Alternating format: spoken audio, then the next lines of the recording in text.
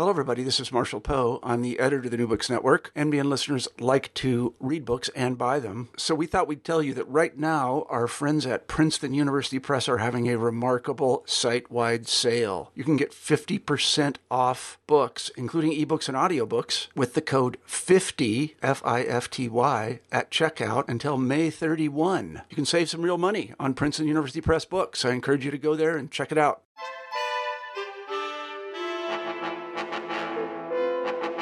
Hello, I'm Natalia Shpilova-Said. I'm host of New Books in East European Studies, a podcast channel on the New Books Network. I'm delighted to speak today with Steven Seagal about his book Mapmen: Transnational Lives and Deaths of Geographers in the Making of East Central Europe, published by the University of Chicago Press in 2018. Steven Seagal is professor of history at the University of Northern Colorado. He is the author of Mapping Europe's Borderlands, Russian Cartography in the Age of Empire, and Ukraine Under Western Eyes. Hello, Steven. Hi, nice to join you today. How are you? I'm fine, thanks. So, speaking about Mapmen, Transnational Lives and Deaths of Geographers in the Making of East Central Europe, I have a question about the name of the book, and you were probably asked this question numerous times. At first glance, the phrase Mapmen appears as one word, at least according to the design of the book. But the design of the book also makes it very clear to read the phrase as consisting of two distinct words. Map is in red and men is in black. So you do provide your definition of Mapmen in the introductory part, but why is it this is so significant to underline some borderline between maps and men, and to combine these words at the same time? So I'm also curious about transnational lives and deaths. It can be read as transnational, taking into consideration the material that you cover, but it can also be read as something on an existential and ideological levels. So both of these are excellent questions. I have to begin by crediting my design and layout team at the University of Chicago Press. There were a couple of aesthetic ideas that I was hoping for with the book's design, and one is just brazen imitation of Matt Weiner's Mad Men, the series that everyone watches on Netflix. And so one can actually see Mad Men and Mapmen coming together on the cover in a very suggestive and hopefully persuasive and subconscious way. The photo on the cover of the book was a photo of men who were redrawing Europe. This was from the National Geographic. And the other part to your question is about the transnational lives and deaths. So one of my central aims in the book, and we can talk about this, is really to capture the emotional lives of individuals who were drawing maps. And so it's not just human geography in a kind of abstract or conceptual way. It's the moods that people who were part of a certain generation had. And that generation stretches quite widely in Central and Eastern Europe from, I would say, the 1850s or 1860s up through several generations in Germany, Poland, Hungary, the Czech Republic or Czechoslovakia, Slovakia, Ukraine, maybe into the 1950s and, in fact, well beyond. The transnational aspect of this is my own search, since I worked on this book for the better part of 6 years, for the personal bonds, the bonds of power, the bonds of knowledge, the expertise that united a certain generation at a particular moment in time in these countries of Central and Eastern Europe. So would you tell a little bit about how you collected the data? Where did you travel and what archives did you use and where you worked? What personal maps probably you also made while working on this project? You just mentioned that you worked for 6 years on this book. Yeah, I really started this project in 2010, and it was almost as if by accident. I found myself in Baltimore. I was a great fan of The Wire, and I had always wanted to spend some time at Johns Hopkins doing research. And one of the funny things that I found at Johns Hopkins University in their special collections was the archive for one of their former presidents, Isaiah Bowman. And Isaiah Bowman left some very bizarre instructions, as I later found out, about people doing research in his archive, his personal papers. He demanded, I found out from librarians and archivists and later from people who knew the family, that only a person of international standing who is a man who is 35 years old could have access to all of his dirty laundry, have access to his papers. Now, of course, that prompted my curiosity. Well, how can, what is he actually trying to cover up? So that led me back to read a great biography, which won the American Association of American Geographers Prize in 2004 by the late Scottish geographer Neil Smith, who was a student of David Harvey. And that's the American angle, because Bowman, after all, was appointed as the chief territorial specialist for President Wilson. He had all of these international contacts with Polish, Hungarian, German, French, and many other geographers. So to answer your question about archives, I used fewer archives in fewer countries than I did in Mapping Europe's Borderlands. There were 11 languages and 24 archives in Mapping Europe's Borderlands, which was my dissertation and my first book. This one posed an enormous challenge, I think the biggest challenge of which was learning Hungarian from scratch. I have no family background in Hungarian. I did not speak Magyarul. I was someone who studied Polish and Italian, and I knew German languages, Germanic languages. So I began really taking a deep interest in Hungary. And although there are many parts of the book which took me to Leipzig, Budapest, Krakow, I interviewed Romer's great-granddaughter in Wrocław, in the Old Town. I ended up in Lviv, searching for the family of Rudnitsky, and I found some amazing things. Anyway, there are fewer archives and I think fewer languages, but this still was a 6-year project. And I came into it in all kinds of uncanny and unexpected ways. I'd call it a Hungarian book. It's actually in many ways a Hungarian book, which started with Orban and the 2000 teens and the turn toward illiberalism. And eventually, when I was finishing up my research after Maidan, I was in Ukraine in the early part of 2015. So that's a significant part of the book. Well, that's actually quite inspiring to learn a language in order to complete a project. How did you handle that challenge? Did you take a class or did you just learn the language on its own? But from what I heard, Hungarian is considered to be one of the most difficult, challenging languages to learn. But I don't have any experience with Hungarian. Well, Natalia, since you're interviewing me from Indiana University, Bloomington, I owe a great deal of thanks to IU Bloomington and my magnificent Hungarian teacher, Valeria Varga. Oh, yes.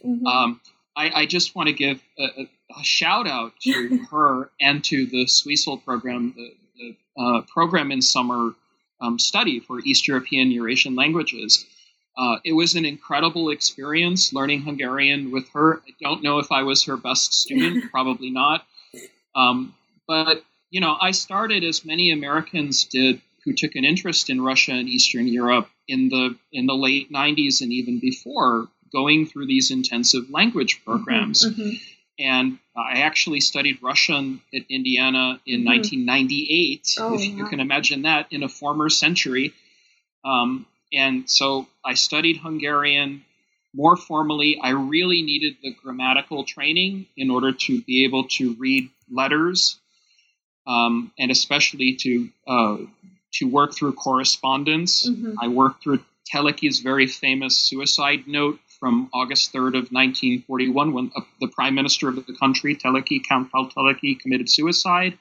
And without that language knowledge, I really couldn't have done the archival research that I did for this book. That's amazing. So in your book, you focus primarily on Germany, Poland, Hungary, and Ukraine. And the interest to these locations, so to speak, stem from your interest in Russia first. Did I understand that correctly? So you were studying the Russian language, and probably your research was focused on Russia as well, as your first book is Mapping Europe's Borderlands, Russian Cartography in the Age of Empire. And then little by little, you developed your interest in other places. Yeah, I think in terms of the development of the book and all of the chapters, I would not call it a Russian book. My first Slavic language was actually Polish. Mm-hmm. And I studied Ukrainian after I had learned Polish. In fact, after I had studied both Russian and Czech, I became involved with the Harvard Ukrainian Research Institute. I took Ukrainian for the first time formally in 2000. Mm-hmm. And one of the wonderful things that happened to me in the decade of the noughties was being commissioned by the Harvard Ukrainian Research Institute to write Ukraine Under Western Eyes. And that particular book got me really more deeply interested in the history of Ukrainian geography and cartography. My major Ukrainian figure is Stepan Rudnitsky. There are, of course, other Ukrainians like Volodymyr Kubiyovich, who was, many people forget, trained as an ethnographer and a geographer. But I wanted to combine biography and life story with the visual saturation of maps. What it is actually like, or was like, for people like Rudnitsky to found a national school of geography and cartography, as he tried to do for Ukraine.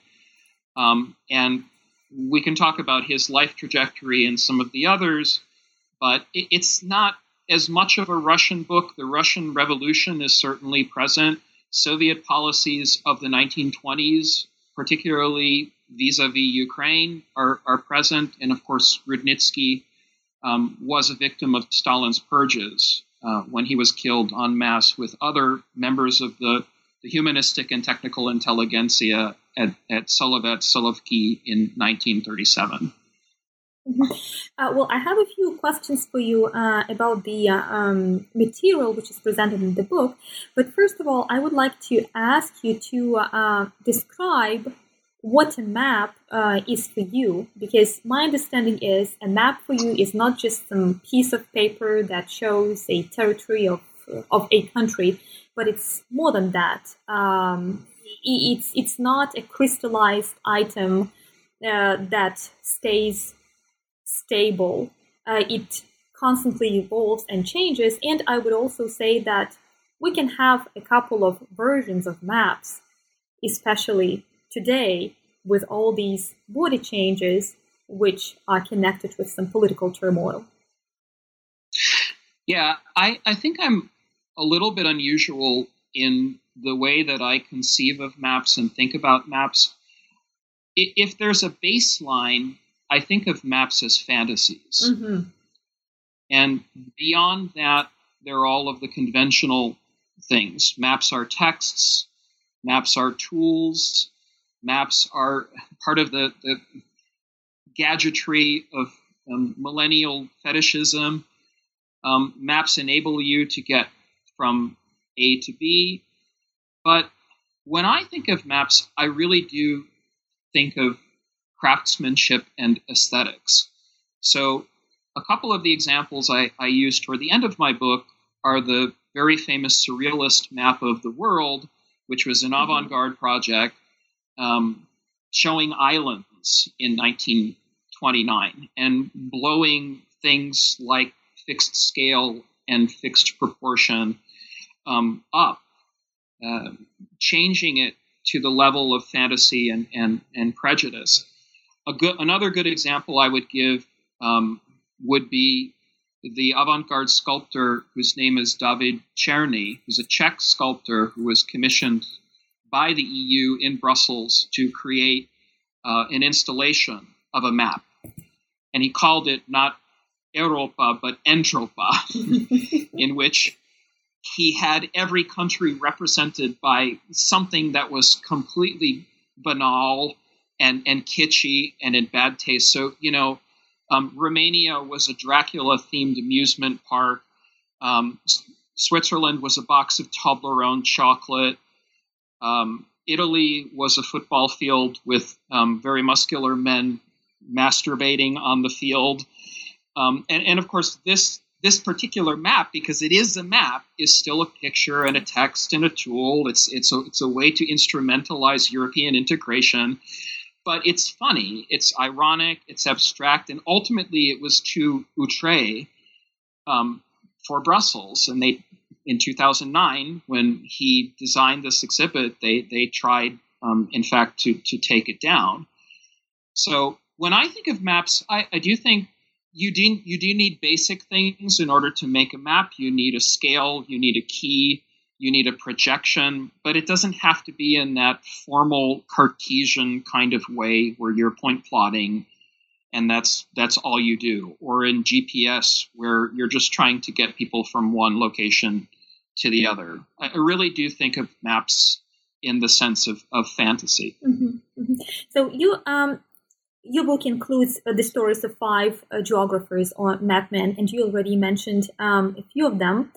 Would you briefly talk about each of them, and maybe would you mention which one was the most challenging in the project? Sure. I'll try to make this into a short question because I ended up going through all of their papers and all of their files. And for someone like the Polish geographer I study, it was 82 volumes. Oh. So my 5 people, the protagonists, primary men in the book, are Professor Albrecht Penck. He was a professor who was born in Germany near Leipzig. He is probably most famous for being a geomorphologist and for proposing in Bern in 1981 the 1-to-1 million map of the world. This is something, of course, which becomes lampooned by writers like Umberto Eco. He was the chair of geography at what's now Humboldt University in Berlin. He was on exchange to the United States, to Columbia University before World War I. He became a longtime friend of people like Isaiah Bowman, whom he met at Harvard. And I think what's interesting about Penck as a professor is that he falls within what Germans will call the Völkisch tradition of conservative and colonial geography. He supported both the Kaiser during World War I and, as it turns out, and I talk about this because it's very complicated, Hitler during World War II. So Penck, after all of the losses of the Hohenzollern Empire, the loss of colonial Germany and its outposts, was one of the primary advocates of revisionism in the German political and social system of the Weimar Republic. And he died at age 87, fleeing from Berlin to Prague, where he died in 1945. The second geographer is Eugeniusz Romer of Poland. I write about him in some of my earlier work. He was born 1871, died 1954. He survived 2 occupations during World War II by hiding in a monastery in Lviv for 3 years. He really was, in many respects, the founder of modern Polish geography and cartography. He was the first chair in the modern sense at the University of Lemberg, what was Jan Kazimierz, what's now Ivan Franko, in 1911. But he comes from an very old Szlachta family, going back to the 15th century. And I think one thing I learned from Romer, who was an aristocrat, rather than from Penck, who was very much a bourgeois Mandarin type of academic, was that Romer's mental map went back centuries, in fact, like 15 generations, stretching across all of the family's aristocratic estates from north to south. Romer drew a lot of the base maps for Poland. He was the go-to expert in the Polish delegation after World War I. He was the most important cartographer for the Treaty of Riga in 1921. And he was an internationalist. He actually believed in a so-called resurrected or reborn Poland, but he tried to broker friendships and in many ways perform like Paderewski performed in Paris for the Polish cause. He was very anti-Ukrainian. In fact, this was so surprising to me. In fact, even more shocking than I thought as I looked through all of his sources. The Ukrainian geographer we can talk about, his name was Stepan Rudnitsky, born in East Galicia in 1877, died, as I mentioned, a victim of the purges. There are several interesting things about Rudnitsky. He had a doctorate. He competed with Romer. He actually advocated a greater Ukraine in a kind of colonial and great power way. He appealed to diasporas. He worked for some time for the Union for the Liberation, I forget what it's called, the Union for the Liberation of Ukrainians in New Jersey. It was the sort of mirror image of the same organization that existed in Vienna during World War I. Anyway, he drew some of the very first maps in Ukrainian, and his hero was Mikhailo Hrushevsky. Hrushevsky was one of his biggest supporters and patrons, and Hrushevsky hoped that Rudnitsky could do for geography what Hrushevsky had done for history, uniting Ruthenians, Ukrainians on both sides of the Zbruch River. It didn't turn out that way. Rudnitsky ended up migrating to Kharkiv, Soviet Kharkiv, where he hoped to start a geographical institute for the technical intelligentsia. It didn't work out that way. Bowman, I mentioned, was absolutely fascinating. He was a student of William Morris Davis. He had traveled to South America. He worked for the Foreign Affairs Journal. He worked for Wilson's Inquiry. He became the president of Johns Hopkins University from 1935 to 1948 and died in Baltimore in 1950. And the last one is Count Paul Teleki. He's my Hungarian, but he's really a Transylvanian aristocrat. Born in Budapest, his history goes back at least 17 generations. He was a complete amateur. He had traveled to Africa. In fact, he had been to the Sudan. He took up a really deep interest in early modern European cartography, and particularly he was fascinated by Japan. He was a Japanophile, like in the way that H.G. Wells and sort of artists in the 19-teens were Japanophiles, although he knew no Japanese. And he became prime minister of Hungary twice, after his career as a geographer, twice prime minister, first during the regime right after World War I and after Bela Kun and the Communist Revolution. And then he was prime minister from 1939 up until his suicide in April of 1941. So I'm fascinated by these three individuals. There are others, there are wives, there are daughters, there are many others that I describe who are part of their saga. But I tried to create a five-headed monster and to tell the story in the book of their lives and work. While you were doing this research, did you come across any female characters who were main characters in creating maps? Well, I did, and I get asked this question a lot, and I think there's more research that clearly needs to be done on it. I'll give a couple of examples. So, first, in Hungary, there were women who were part of the Hungarian Geographical Society, and they were, in many ways, continuing a colonial legacy. So, the Hungarian Geographical Society starts in 1872. Older ones will include the Russian Geographical Society or the Imperial Russian Geographical Society, 1845, the Royal Geographical Society, 1830, the Berlin one, and the Paris one from the 1820s. There were plenty of women in the Hungarian Geographical Society who were explorers. In the Polish case, I found that Romer had a number of women who became involved in what was called in the 1920s school cartography and school geography. So Romer opened a cartographic firm, which was called Książnica Atlas, Princess Atlas firm. And it was one of the largest of those types of cartographic firms in Europe, geographical and cartographic work in the 1920s within the Polish school system. And I think in the way that he conceived it, the purpose of drawing maps was to create Polonized Poles. Mm-hmm.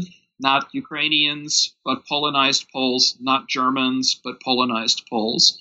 And there was a kind of ethnocentrism, but it was an ethnocentrism that was premised on the idea that others, multi-ethnic others, multi-confessional others, would assimilate to a greater Poland. And so there were a number of Polish-speaking women, Polonophone women, who ended up working with Romer, the founding of his journals, and working in the cartographic firms. The other parts of the story are really the daughters and the granddaughters. So these were not liberal feminist men, and I think there's really no way around this. One has to be absolutely honest about their misogyny and their racism and their colonial knowledge. This point really, I hope, does come across in the book. These were nasty beasts, many of them. Bowman had 2 boys. He sought to give them the most elite education possible. He was a farm boy who grew up in Ontario, as a matter of fact, and across the border to Canada. He wanted his 2 sons to have a premier education for them to follow in his footsteps, and eventually, as I showed, to try and become geographers, which one did. But his daughter Olive was just destined to be a housewife, as he put it. And Bowman even told his sons, and I found this in the letters, that they should marry well and they should find a woman to travel around the world with them and have babies. So those men that I described were not exactly open in any kind of professionalization way. Although if you dig a little bit deeper, you can see how they began to start in the 1920s to conceive of a role for women as teachers, and especially for women as geography teachers, or for women who were working in cartography firms and shops. Well, I just wanted to say that it's a real pleasure to read your book, and for many reasons. It's very rich in bibliography, very rich in historical facts, in biography facts. And of course, your writing style deserves a separate compliment. But what I discovered for myself as well is that you really open this world, as you mentioned, this fantasy of map making, where map making is not some science, but it's some occupation. It's one's passion, so to speak.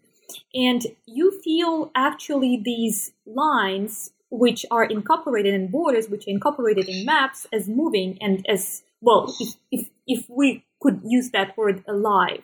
So we actually feel them very fluid, in a fluid way. And as I was reading your book, I was thinking about your characters that you described, but I was also thinking about them not only as representatives of that country for which they create maps, but also those countries that are outside those borders. In other words, I was wondering about the gaze of the outsider of their country. So could you just tell us a little bit about how they were perceived by outsiders, but those who were put behind those borders? Yeah, that's such a great question, Natalia, and thank you for the compliment on the writing style. One of my goals is to make this book accessible and hopefully translatable into the languages and into the countries that I study. So, I have been lecturing, and if the plague is not upon us forever, I hope to continue to talk about it in Hungary and in Germany and Poland and Ukraine. I was supposed to give the 100th anniversary lecture for the Treaty of Trianon in Hungary, but to give it in Vienna for the Wiesenthal Center. And I think this is a good segue to think of the gaze that you're thinking about, because if you look at the Hungarian maps, and I'll use those as my example, clearly Hungarian geographers, especially those of a revisionist bent, who are supporting the idea that Hungary was dismembered. Those revisionists in the 1920s are really trying to establish contacts with others in the diaspora and abroad, especially in North America. Don't forget, there are 3.3 million Hungarians who, as a result of this treaty in June of 1920, end up outside of the borders. So, people like to speak in cliches sometimes about how the war didn't end in 1918. Well, yes, everybody knows that. Also, the story of refugees and displacement and long-term displacement, I think, is a story that needs to be told. So what the Hungarian revisionists tried to do was to create as great a Hungary as possible. They were wedded to this idea. And in fact, Teleki himself, I found out, was wedded to the idea all the way through the First and Second Vienna Awards in 1938 and 1940, while he was trying to create a kind of diplomacy between fascism and what was left of liberal democracy in the 1930s. What he really wanted to do was to make Hungary as big as possible, a greater Hungary as big as possible. And that meant regaining territory that was lost to Czechoslovakia, Romania, and Yugoslavia. In fact, right up until the end of his life. That was his fixed idea. The other part of your question, the gazes across borders, well, geographers lost their international community in 1914 and more deeply in the nationalist universe of 1918 and 1919. Ukraine was, under the occupation, one might say, of somewhere between 9 and 11 governments between 1917 and 1922. So what this meant for someone like Rudnitsky was that he had to create an alternative career because he could not be a professor at Jan Kazimierz in the Second Republic of Poland. He was a diaspora Ukrainian. He actually published in Czech. His family was German-speaking. He was absolutely fluent in German. He kept up his German correspondences with prominent geographers like Penck or Bruckner or Krebs. And eventually, when Rudnitsky was granted the opportunity to return, quote unquote, to Ukraine, his return was actually to a city he had never visited, but was then considered part of Ukraine. And that was in Soviet Kharkiv in 1925. So these borders had absolutely changed. And I think, beneath the science of Wissenschaft or the science of Nauka are some monumental changes in the lives of these individuals. One more sort of footnote to this. I like doing family history, and sometimes in an old-fashioned kind of way, but it's how we get the stories. And the stories all have to be fact-checked because, and it's impossible, right? It is absolutely impossible. Rudnitsky is a good example of this. There are plenty of lies and there are plenty of sort of mendacities and prevarications, but there are also myths that he actually really believed about himself. And he faced some very tumultuous years, having been displaced from a city where he thought he could make his career as Ukrainian, having lost his wife to cancer. His wife died at the age of 35. These are some of the things that don't make appearances in, strictly speaking, scientific Kurzbiografien. They also really deserve a place. And I wanted to give the full kind of three-dimensional picture of the humans behind the maps. Yeah, I have another question about additional lines, borders, whatever we call those. Your spelling choice for some locations. In your previous answer, you mentioned Kharkov, Kharkiv. In another answer, you also mentioned Lviv, Lvov, Lemberg. And I believe that this slashed spelling also adds some additional meaning to your project as well. Yeah, I mean, it's really hard to make a choice. And when you're making a choice, you will face a charge that you're being a nationalist or a nation builder. I think in some ways it's absolutely true that I am a Ukrainian nation builder. I'm certainly engaged in Ukrainian studies and Ukrainian history. But my origin story in trying to think about Ukrainian relations is really through the lens of all of the peoples in the lands that might be considered Beauplan's Ukraine. And if not Beauplan's Ukraina or Ukraina, then maybe even something else. You know, even when we call Galicia, it's Galitzin or Galitzin Volhynin. I had to make some choices, certainly, with cities like Lviv, Lvov, Lemberg, Leopold. But I think I was trying to be fair to the mentality, the mental mapping, even the psychological mapping of the individuals. And in that way, I'm less of a person who believes in discursive analysis and more of a person who believes in intent. I want to get how the person sees himself or herself through the map. And I think that's incredibly important for people who are actually using maps for both war and peace building purposes. There are many ways to kind of cast or script Rudnitsky. One of the ways that you can certainly script Rudnitsky or cast him as a player on stage is as a Ukrainian nationalist. But that doesn't explain his knowledge of German, French, Russian. He wrote in German and Czech. He had debates with Polish geographers. In many ways, he picked up on the long intellectual history of German climatology, volcanology, meteorology, those sorts of things that virtually vanished during the geopolitical turns of the 1920s, much less the 2000 teens.